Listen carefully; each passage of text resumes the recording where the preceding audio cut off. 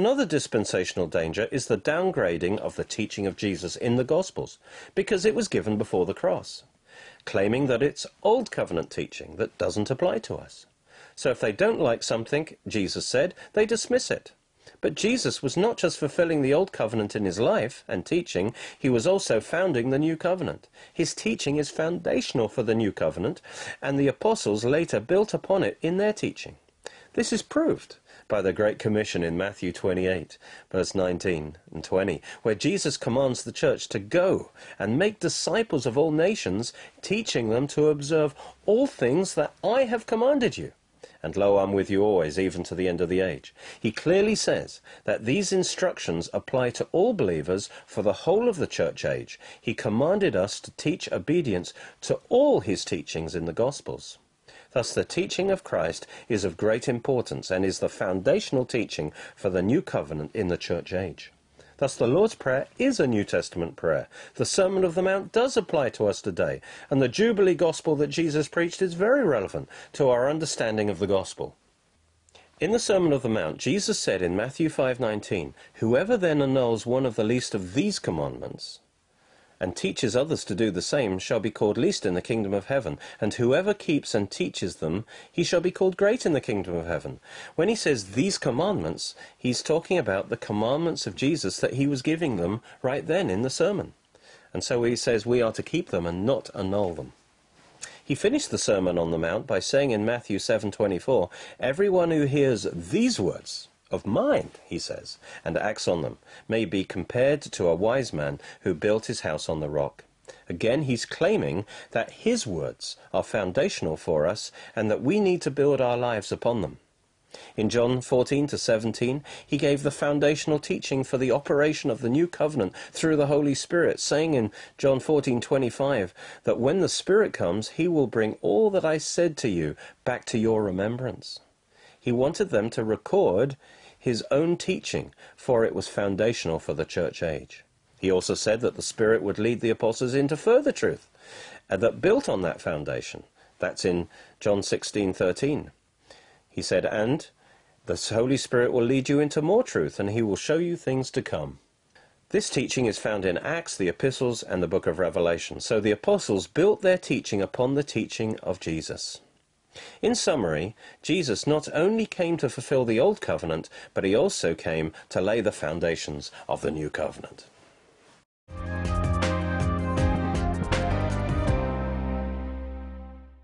The next key to prophecy is understanding a defining prophetic issue that separates the mainstreams of interpreting Bible prophecy, which we call the millennial issue. The Bible says that all history is heading towards a climactic golden age of 1,000 years, according to Revelation 20, called the millennium. It will be a time of righteousness, prosperity, and peace under one world ruler, Jesus Christ. Mankind has always held a deep hope for such an age, but foolish man thinks he can establish it himself. From Nimrod at the Tower of Babel to conquerors like Napoleon and Hitler, men have tried to establish worldwide empires that would last 1,000 years. The problem is that all these rulers were sinners and so were unqualified to rule. It always ends as tyranny. Throughout history, the forces of darkness are in conflict with the kingdom of God. Both want to establish their dominion on the earth. Satan's program is to set up a one-world government and religion and put his man, the Antichrist, in charge, thus gaining total control over the world.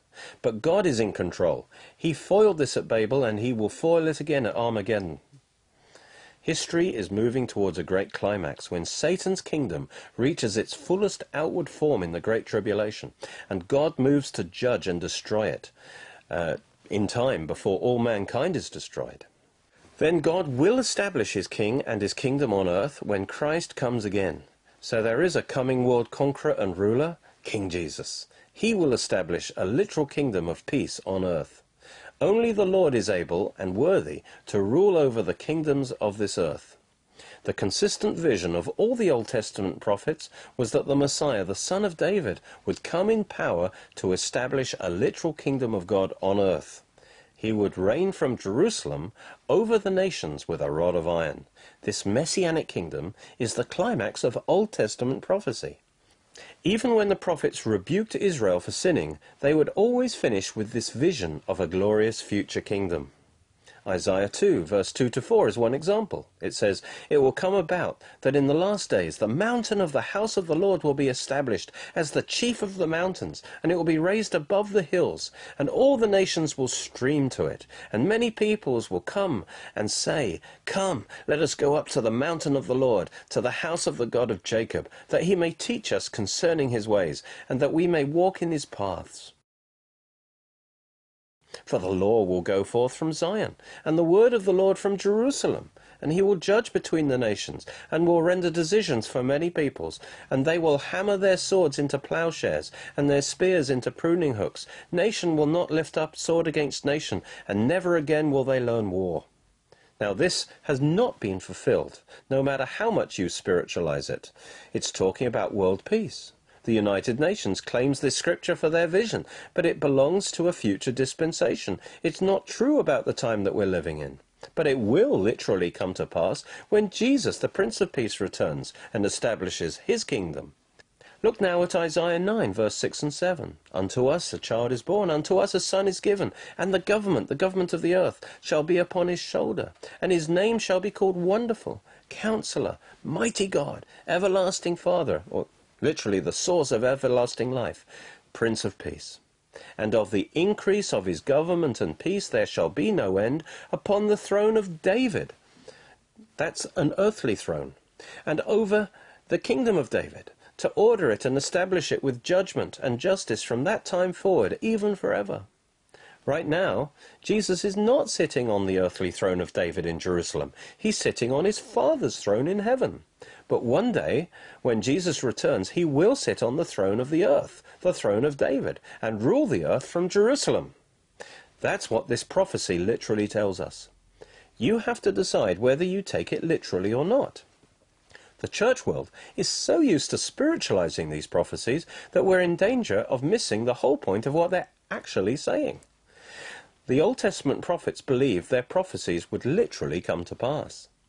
This golden age of the Messiah was the expectation of Israel in Jesus' time, and of the early church, and of the Orthodox Jews today. For the prophets, it was the climax of history, when all the promises of God's unconditional covenant with Abraham would be literally and completely fulfilled.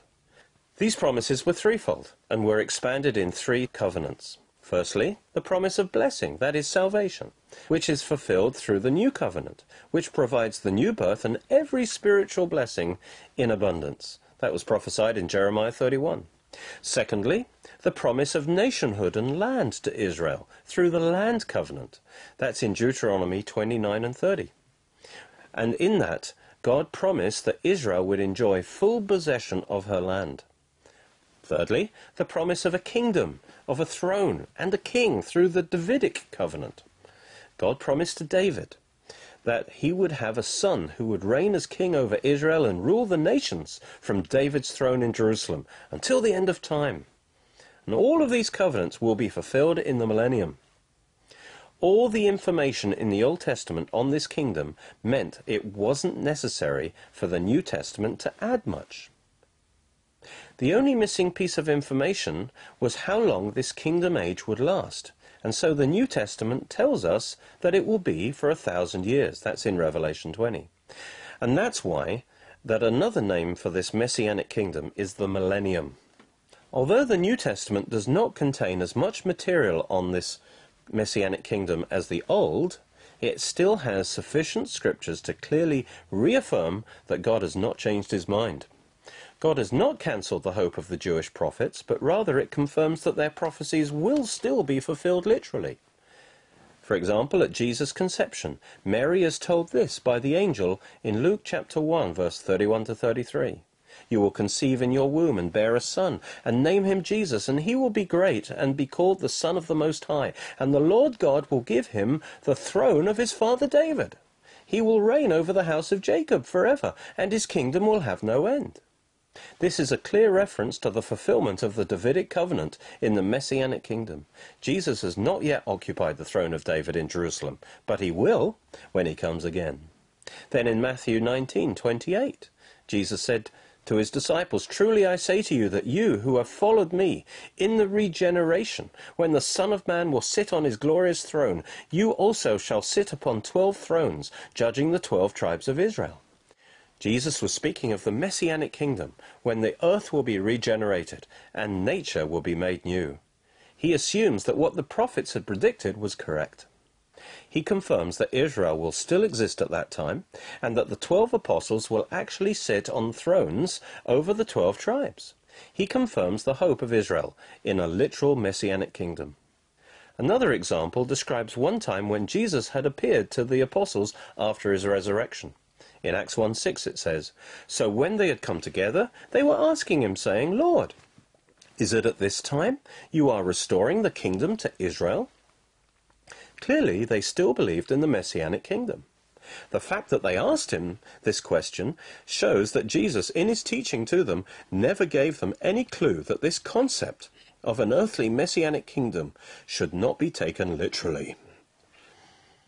They still expected this kingdom, and their question was simply about timing. They ask, "Will you do it now or at a later time?" They knew that the Messiah will come and establish this kingdom.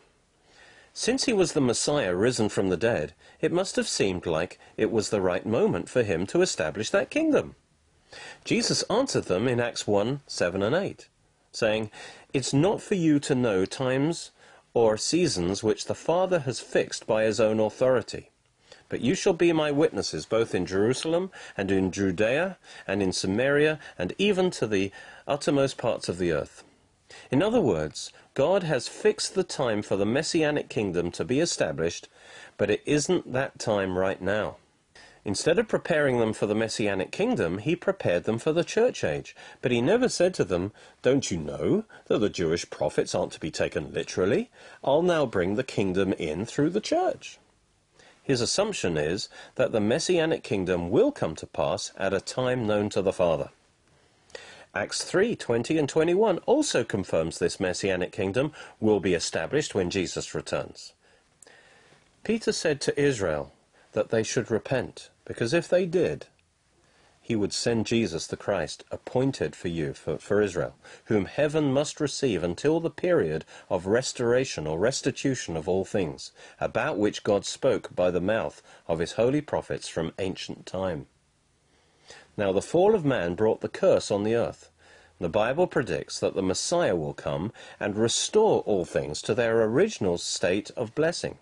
Thus the times of restoration of all things that Peter was talking about here must be talking about the millennium. This is proven by Peter's observation that every prophet spoke of these times of restoration. It's a fact that all the prophets spoke of the coming Messianic kingdom. So here, Peter affirms that when Jesus returns from heaven, he will bring in the time of restoration of all things by establishing his kingdom on the earth. Then, Revelation 19 describes Jesus' return in power and glory, followed by him establishing his messianic kingdom on earth in Revelation 20, which is a clear confirmation of the Old Testament revelation. One aspect of literal interpretation is asking how the original hearers would have understood the words. Therefore, there are other times when Jesus mentioned the kingdom of God, which his Jewish hearers would have understood as referring to the messianic kingdom. For example, the ultimate answer to the prayer in Matthew 6:10, "Thy kingdom come," is the establishment of the messianic kingdom. When Jesus preached, "The kingdom of God is at hand," as well as the application to individual salvation, this would have been understood as the offer of the messianic kingdom to the nation of Israel. Had Israel received him as king, he could have established his kingdom straight away after his resurrection.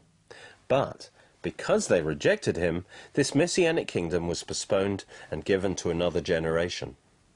After telling a parable about his rejection by the leaders of Israel, Jesus said in Matthew 21:43, "Therefore I say to you, the kingdom of God will be taken away from you, from that generation, and given to a people producing the fruit of it." Likewise, the disciples would have understood that Jesus was talking about the Messianic kingdom in Matthew 25:31-34. Let's read that.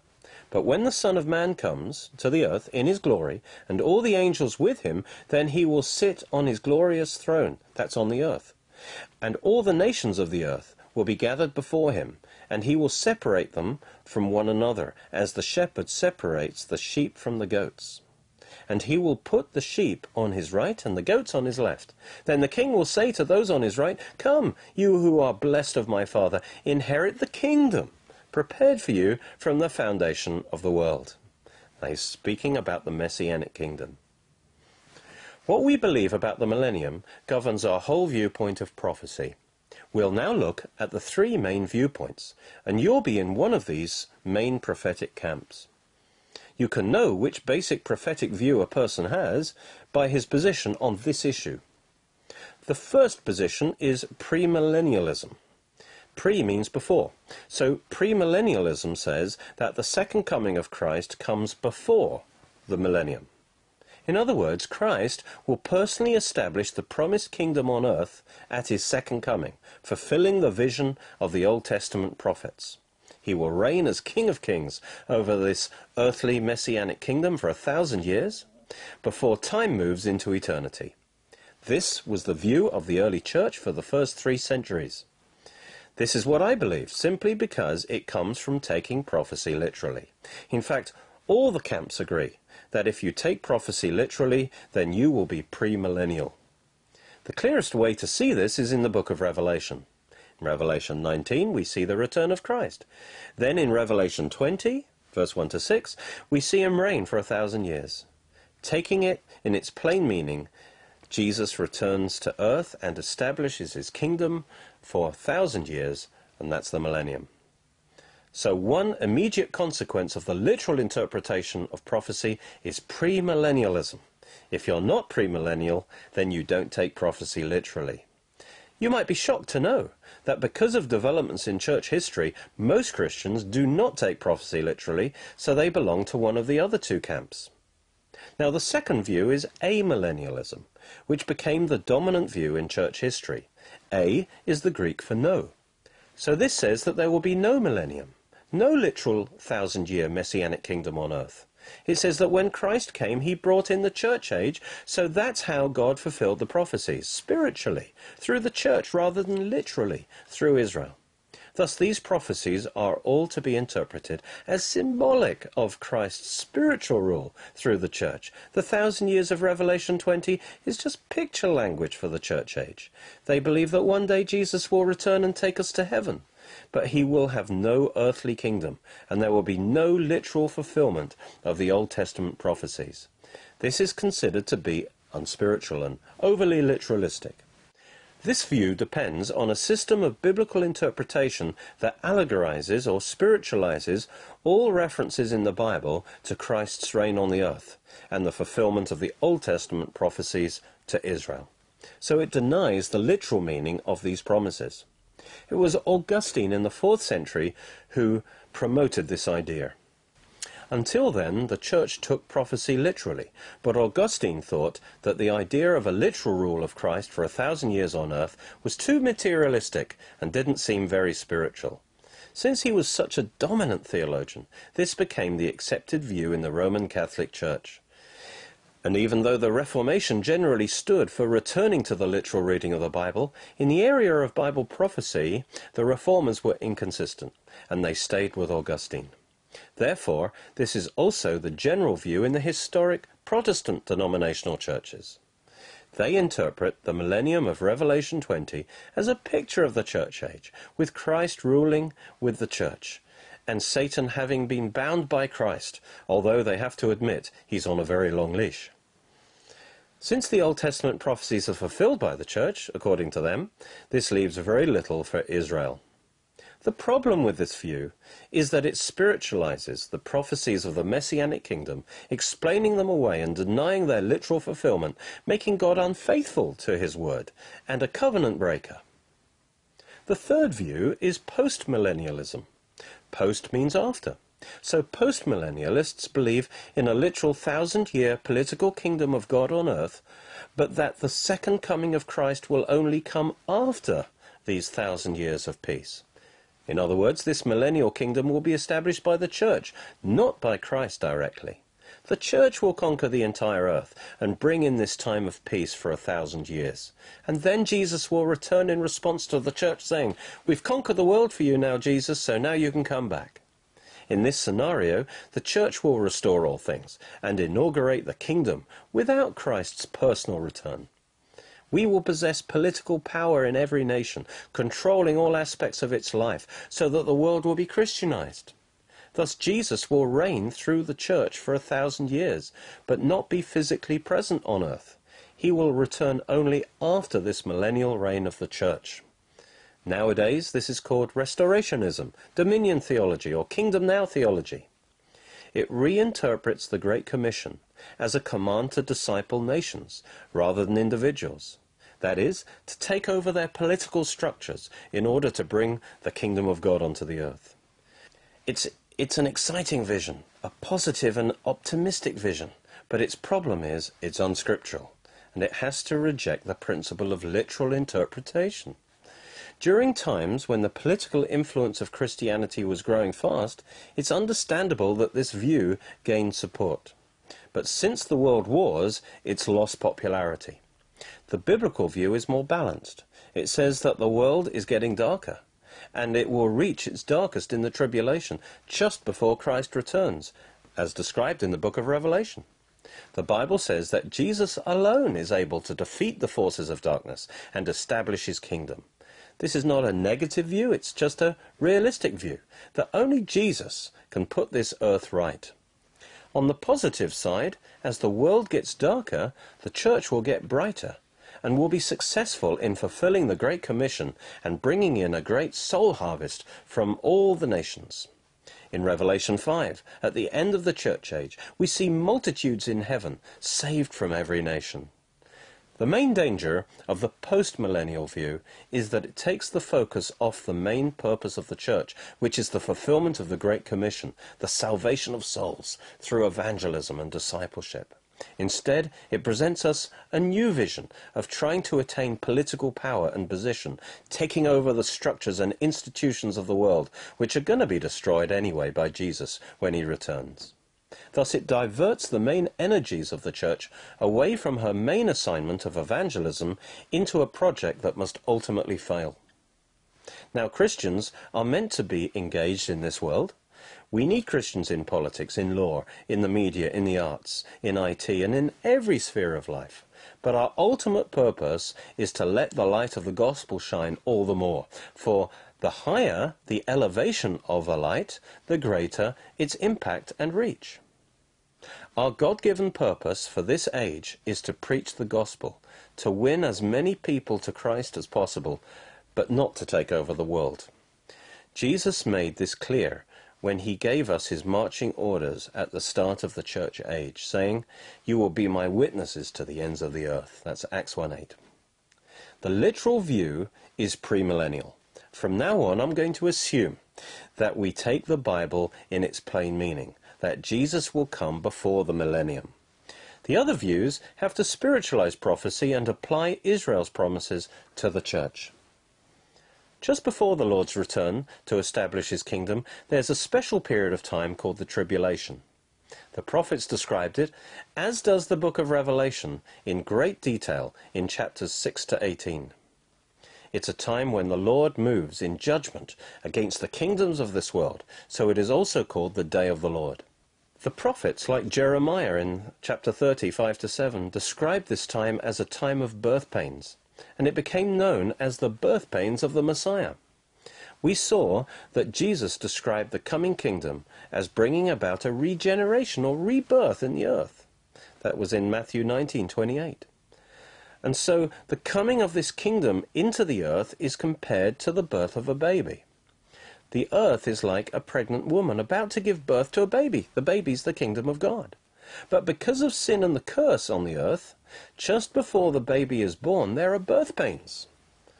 After the fall, God told Eve in Genesis chapter 3 that because of sin and the curse on the earth, just before any baby is born, there are birth pains, because the presence of sin in the body resists the birth.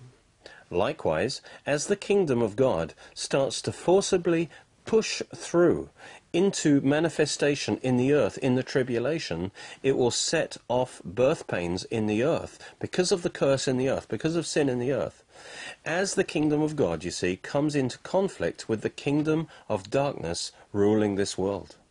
And so there will be a final time of birth pains, and then the kingdom of God will be born on the earth. When asked to give the signs of his return, that is, the signs of this birth of the kingdom, Jesus described the birth pains of the tribulation. That's in Matthew 24, verse 7. He said, "Nation will rise against nation, and kingdom against kingdom, and in various places there will be famines and earthquakes. But all these things are merely the beginning of birth pangs," literally birth pains. Just before the birth of the kingdom, there will be 7 years of tremendous birth pains called the tribulation, and we are getting very close to that time. The prophets revealed this tribulation time of birth pains, followed by the coming of the Messiah to bring his kingdom to birth on the earth. And this is perfectly confirmed by the book of Revelation, which describes the tribulation in chapters 6 to 18, then the second coming, in chapter 19, and then the Messianic kingdom in chapter 20, and finally eternity in chapters 21 and 22. So, to summarize, the overall framework of prophecy is, number one, the first coming of Christ, concluding with his death and resurrection. Then, second, that's followed by the present church age. Then third, the church age will end with the rapture, followed by the tribulation, which is the time of birth pains. Then fourthly, Christ then brings the tribulation to its end by his second coming. And then fifthly follows the Messianic kingdom, or the millennium. And then sixthly, after these 1,000 years, comes the destruction of the universe and the great white throne judgment. And then seventh, finally, there will be a new heaven and earth and the eternal state.